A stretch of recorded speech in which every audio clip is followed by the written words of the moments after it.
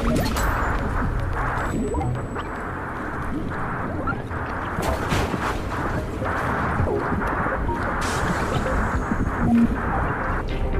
been talking about the parables of Jesus. Today, I think we have one that's quite appropriate given everything that's been happening. But the parables of Jesus, we've called this shift, as Jesus helps us shift from a perspective that is entrenched in the way things are, or at least the way we think things are, to kind of pull the curtain back and make a shift to see things the way God intends them to be, to see a place where thy kingdom came, thy will is done, right? Where God's will is done, where God's reign is perfect, right? But as he does this, he encounters a people who are, like us, very jaded, very used to seeing things the way they're not supposed to be. And so he has to kind of shock us into this new reality, to be able to imagine the world as it is supposed to be and one day will be. And so that's what's going on in these parables. Now, one of the problems that we've seen as we work through the parables is it was quite possible to hear Jesus without really hearing Jesus. It was quite possible for people to sit at his feet and hear these stories and hear these teachings of Jesus and not really in their heart hear, right? And so sometimes we've seen Jesus will just come out and say it flatly in declarative affirmations. This is the way it is. This is the way you are to live. And sometimes he comes at it indirectly by using the stories. So here are some of the things he says that you've heard these teachings that the New Testament calls us to. One is from Matthew chapter 5, verses 44 and 45. Jesus just announces the way the kingdom of God works. He says this. He says, love your enemies. Love your enemies and pray for those who persecute you, that you may be sons of your Father in heaven. Now, you may have heard that so many times that you don't hear it anymore. Love your dog, your best friend, your bestie. Love your coworker. How about love your enemies? And pray for those who long to do ill to you. That's hard to hear. That's hard to hear. Then in Luke chapter 6, verses 27 and 28, Jesus says, check this one out. Do good to those who hate you. Do good to those who hate you. Bless those who curse you. Pray for those who mistreat you. Paul, thinking of the implications of the cross, says in Colossians 3, verse 13, forgive as the Lord forgave you.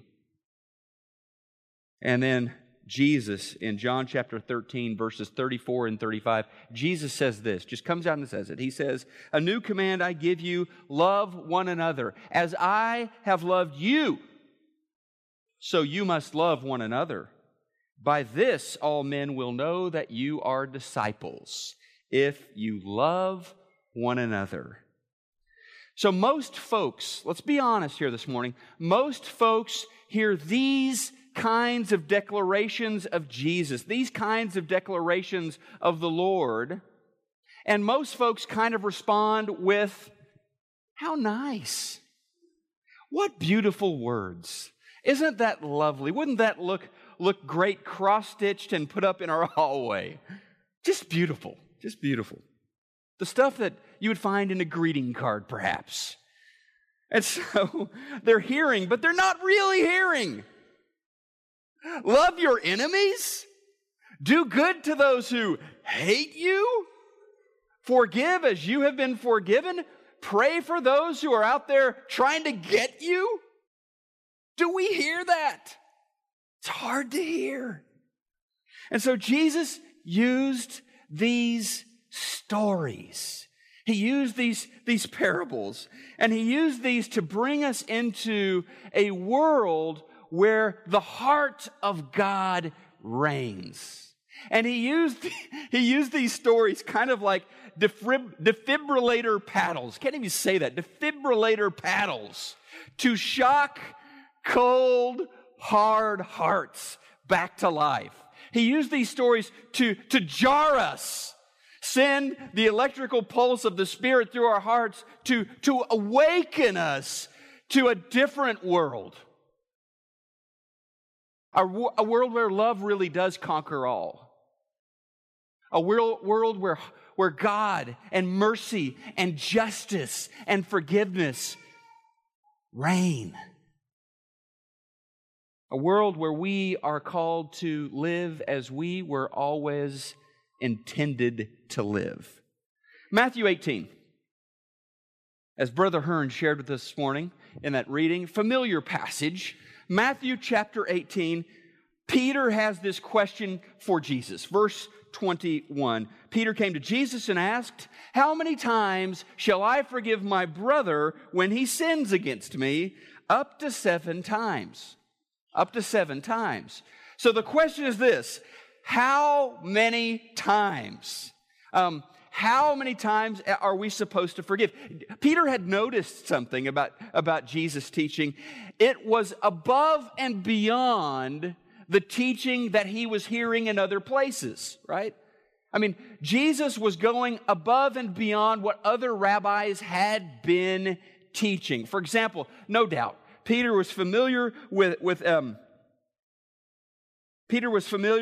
a rabbi who said that you should forgive Ben Yehuda, you should forgive 3 times and only 3 times. And the 4th time, you should not forgive. Another first century rabbi named Hanini, Ben Hanini, said the same thing, said you should forgive 3 times and no more than 3 times. So Peter is certainly going beyond that. But here's the kind of world that we live in, and Peter's world wasn't that different, I suppose, especially given the question he asks. You may have heard the story of the truck driver who was driving late into the night, was in the middle of nowhere, Nebraska, pulled into one of these all-night truck stops. Maybe it was a Flying J truck stop. My dad loves the Flying J truck stops. I'm telling you. I mean, I would think when you're on vacation, you're taking the road trip, you're hundreds of miles from home, thousands of miles from home, you would look for that really special restaurant. Dad is always looking for the Flying J because they have great soup, all right? So maybe it was a Flying J truck stop. But this night, late, all-night truck stop, he pulls in to get a late dinner. He goes in, he shuts down his rig out in the parking lot. He sits down, and he is beginning to enjoy his meal when these 3 biker-looking dudes, mean-looking guys, leather jackets, real rough guys, they come up to the counter, and I guess they're bored because they just decide they're going to have some fun with this guy. And so they just start calling him names and taunting him, and you can imagine the sorts of names they're calling him. They're not the kind I can share with you this morning, but they're not being very nice. And then one of them begins to drink the Coke that the guy has there that he ordered. One of them starts eating the guy's French fries, but the guy never says a word. He just sits there and he just kind of takes it. Eventually, he pays his bill. He walks out into the night. And that poor waitress feels so sorry for him. After a couple of minutes, she goes out to try to find him and apologize for the experience he had there at the truck stop. By the time she gets there, though, she can only see the taillights of his rig as it pulls back onto the highway. She goes back inside, and those 3 men, one of them makes a comment to her and says, "That guy isn't much of a man, is he?" And the waitress said, "I don't know about that, but I can tell you he's not much of a driver."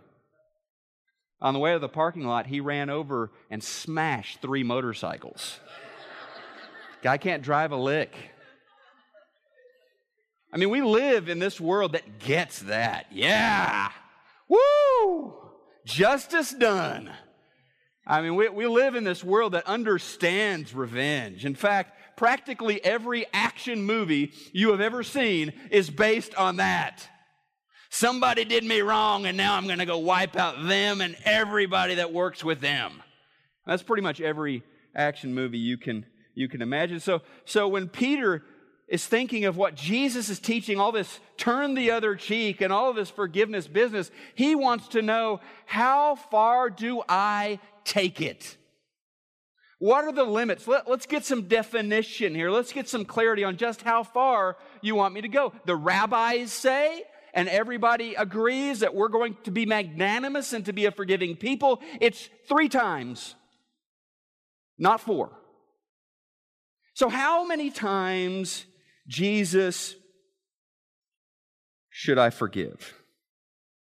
Well, we're going to watch a short video that will help us begin to answer that question. We'll begin to awaken our hearts this morning.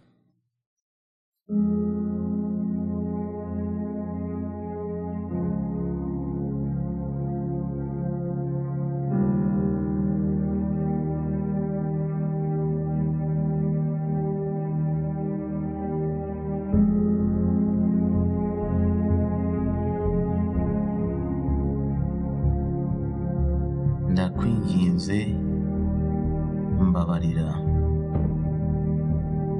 natemaguye murumuna wawe, nakoresheje umuro wanjye, nemagura umugabo wawe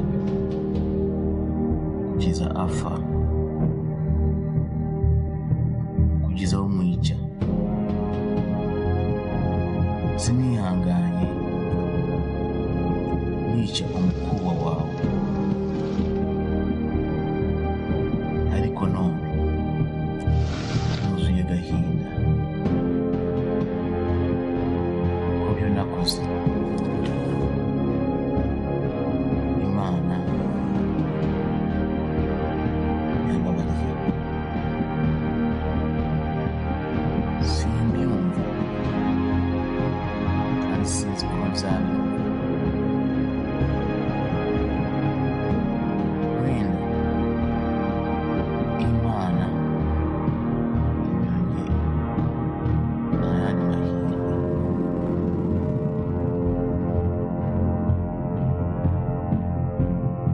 Ndakwinginze mbabarira.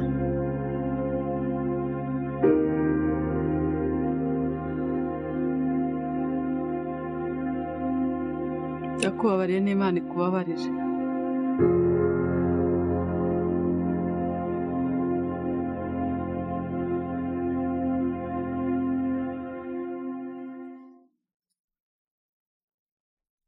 So Emmanuel had taken everything she loved. Did he deserve to be forgiven? That's usually where we start. Does this person deserve to be forgiven? That's the world Peter was used to. That's the world we're used to. So Jesus, how far? I mean, seriously, come on. What's the limit? And Jesus, you remember the answer. Verse 22, Jesus answered Peter's question. I tell you, Peter, not 7 times, because Peter had taken the rabbi's teaching, had doubled it, and thrown on one for good measure. How about I forgive 7 times, being super generous there? Jesus says, not 7 times, but 77 times. Now, your translation might say 70 times 7. Guess what? Doesn't matter. Doesn't matter at all. Whether you're talking 70 times or 490 times, the point is pretty obvious. If you're keeping score, you don't have the heart of God. It's not like the 71st time, whoa, don't have to forgive anymore. Or 490 times, yes, you're okay. 491, no, forgiveness has run out. I mean, the point is, if you are keeping score and we keep score according to the rules of this world, then you're off. And so Jesus has to find a way to get below the surface and speak to our hearts, because when Jesus tells us to forgive, when Jesus tells us to love our enemies, we have this tendency to kind of pat him on the head and say, beautiful words. So Jesus takes these paddles, puts them on our heart, jolts, yells, clear. And here goes his story. In Matthew chapter 18, it goes something like this. There was a very wealthy man. And you know how people come to wealthy people. Maybe the wealthy uncle or the wealthy neighbor or the wealthy person at church, and they're always borrowing money or something else. Hey man, you have a few bucks. Hey man, could you help me with this? I mean, so a lot of people owe this guy money. And there came a day when he figured, look, it's time to clear the books, get everything straight, get all the accounting in order. Let's get all of the money back that's owed us, or get as much of it as we can.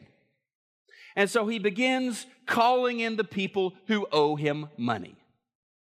And we have the story of this fellow that comes into the rich man's courtyard, comes into his spacious office. The rich man is there sitting at his, I'm imagining, at least in today's standard, it would be probably some big, beautiful desk with a couple advisors nearby. And he comes before this rich man, and his shoulders are slumped, and he is just kind of shuffling in the room because he knows he has no ability to pay this man back. And the rich man says, "Need my money. It's past due. I need my money." He is owed, according to Jesus, 10,000 talents of silver. We'll get into how much that is here in a minute, but 10,000, a lot of money. Owed 10,000 talents of silver. And so, really, the rich man and probably one or two of his advisors are kind of whispering amongst themselves, look, this guy has this house. He's got a couple of donkeys, a goat or two. We can sell those off, liquidate those. Also, in that world, his people could be bought and sold as well. So he has a young wife. She's strong. We'll sell her at the slave market. Got a few kids. We can sell them, get a few bucks at the slave market as well. And then we will throw him in jail. Probably never going to be able to pay this debt off. In fact, will not be able to pay this debt off, but maybe some of his relatives will kick in some money, and we'll see how much we can get. And the poor guy just, falls in the story. He falls to his knees. He is sobbing. He is begging. Please no, please no. Be patient. I'll pay you back. Everything I owe, I'll pay it all back. Which, by the way, we miss this. This is the punchline to a joke. It's a great joke. It really is. Let me explain this joke. Why Jesus has to pause here for the laughter to kind of die down. This is a good one. This is a real knee slapper. I mean, here we have a guy who owes 10,000 talents of silver. Let's put this into perspective. At the height of the Roman Empire, when it was at its biggest and baddest, the annual revenue that the empire took in annually from taxation of all of the countries they ruled, annual revenue was 35,000 talents of silver. Right? And this guy owes a third.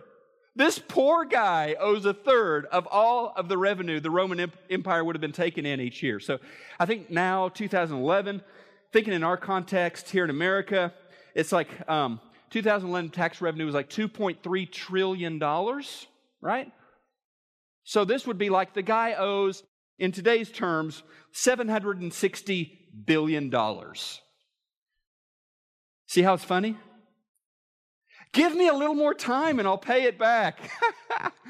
Yeah, that's a good one. A little more time and you'll be able to pay all those 760 billions back. So after the laughter dies down, Jesus says, you know what the rich man did? He said, get out of here. Your debt's forgiven. You don't need to pay me anything. That's what he said. So he shows us a little bit of the Father's heart. The poor guy, you would imagine him leaving that room just kind of floating above the floor. He is free. And he is overjoyed with relief. Hallelujah. I've been forgiven this massive debt that I could never have paid back. That's the way we think he should leave, but really he doesn't in the story Jesus tells. In fact, as soon as he gets out of the rich guy's office and he's there in the courtyard, he worked for this guy. He saw coworkers all around. He sees a guy over there, let's call him Fred. He sees Fred over there and he remembers, Fred owes me some money. And so he walks right up to Fred, doesn't shake his hand, doesn't give him a hug or a shalom. Instead, Jesus says he grabs this guy by the neck and starts shaking him, and he says, I want my money back. Now! And then maybe this sounds a little bit familiar. Fred falls to his knees, and Fred says, I can't pay it back. Be patient with me. It's 100 denarii. It's a few bucks. Be patient with me. I'll pay you back. But the guy who is forgiven much says, no way, and has him sent to prison. Well, some of their pals, some of their coworkers were watching this and saying, hang on a second. Didn't he just get forgiven 10,000 talents? And now he wants a little pocket change and he's demanding it? And so they go and tell the master. The master calls him back in and says, you know what? Changed my mind. You're going to jail. You're going to jail until I get all of my 10,000 talents back. And Jesus says this, verse 35. This is how my heavenly Father will treat each of you unless you forgive your brother from your heart. Forgive your brother from your heart. This last statement is about as serious as you can get. Wow. This is such a big deal to Jesus. This is such a big deal to God. You have to forgive your brother. You just have to. You can't receive all of the 10,000 talents, the billions in forgiveness that God has given you, and then demand your $15 from your friend. Jesus says that's not the way it works, guys. And I wonder, as I thought about this week, as I'm thinking about this, I wonder if there is a connection between this parable, between this teaching of Jesus and this phrase from the book of Malachi. You remember this phrase where where God simply says, I hate divorce. Go with me on this for a second. I hate divorce. Could these two things be connected? Malachi reveals to us God is saying, I detest when my sons and daughters give themselves to each other in a marriage covenant, and then it gets hard, and they have too much held against one another, and they quit. God says, I hate that. And there aren't very many times in the Bible we have the Word of God having God say, I hate something. Well, He hates divorce. He loathes divorce. If you want to do something that God absolutely hates, lawyer up, get a divorce. But I'm not here to make you feel bad if you've been through a divorce. I'm here to raise this question. What would something like this have to do with this parable that Jesus has just told me? Well, maybe it's this audacity that says something like this. Well, look, my marriage is rough. It's really hard right now. I know God hates divorce, but I'll get a divorce and then God will forgive us. God will forgive me. Think about the audacity of that kind of thinking. It is this audacity that says, so God will forgive me, I will not forgive you.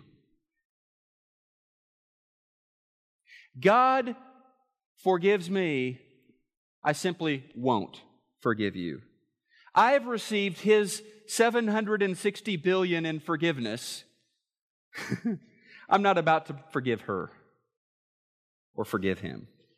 And I think marriage is a great place to start because of this. It is the one and only covenant that I make with another person. I have lots of relationships. I have family relationships, work relationships, friendship relationships, but I have one covenant relationship outside of my relationship with God, and that is my relationship with the man or woman that you have chosen to be your spouse, all right?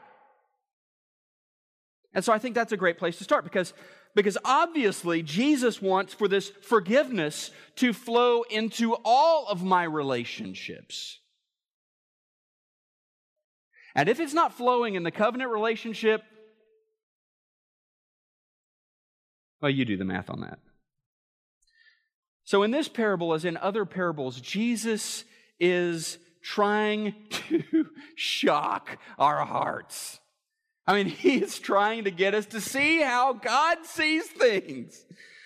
I mean, even though you and I have been unfaithful to God, we have been unfaithful. We have known what His will is for us. We have known what is good and right in God's eyes. And still, we have sinned by saying the wrong things, by doing the wrong things, by thinking the wrong things over and over. And then, the other side of the coin, we have sinned by not doing the right thing, not saying the right thing, not doing the right thing, not thinking the right thing. 760 billion in sin. And the ticker keeps ticking. The debt clock keeps moving on. And God has forgiven us. Amen? God has forgiven us.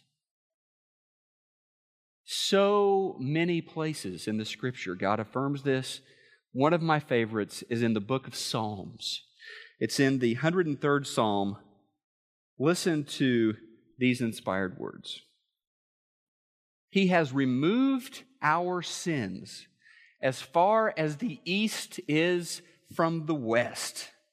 The Lord is like a father to His children, tender and compassionate to those who fear Him.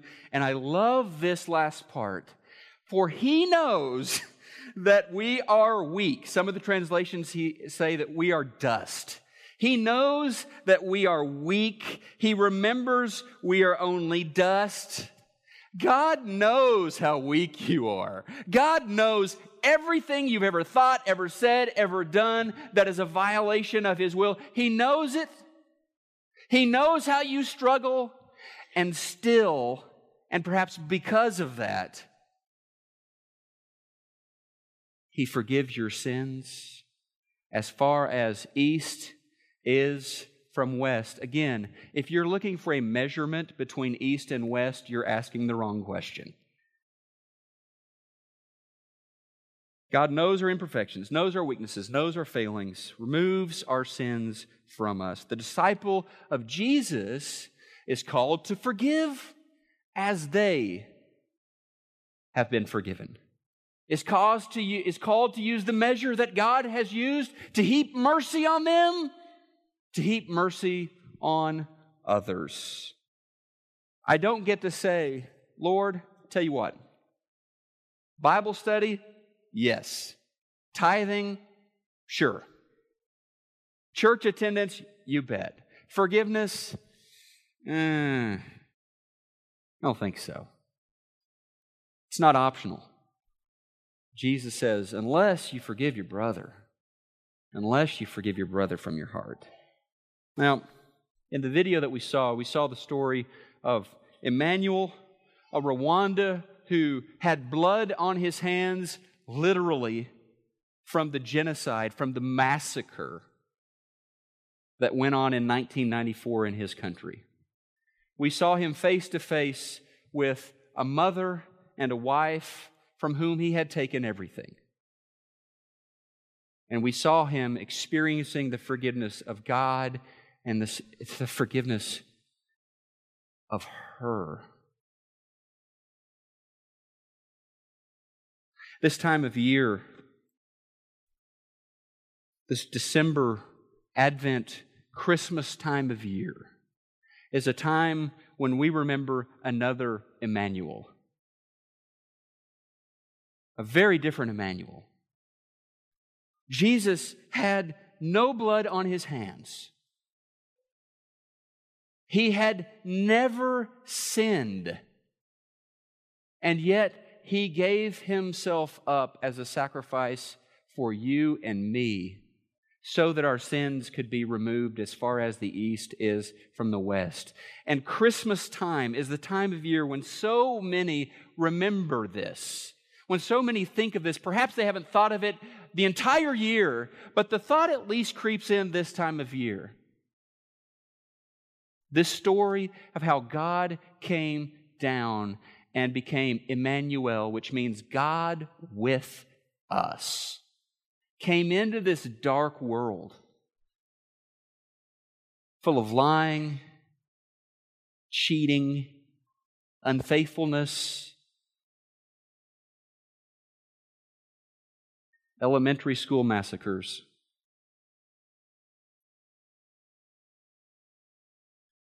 He came in, God with us,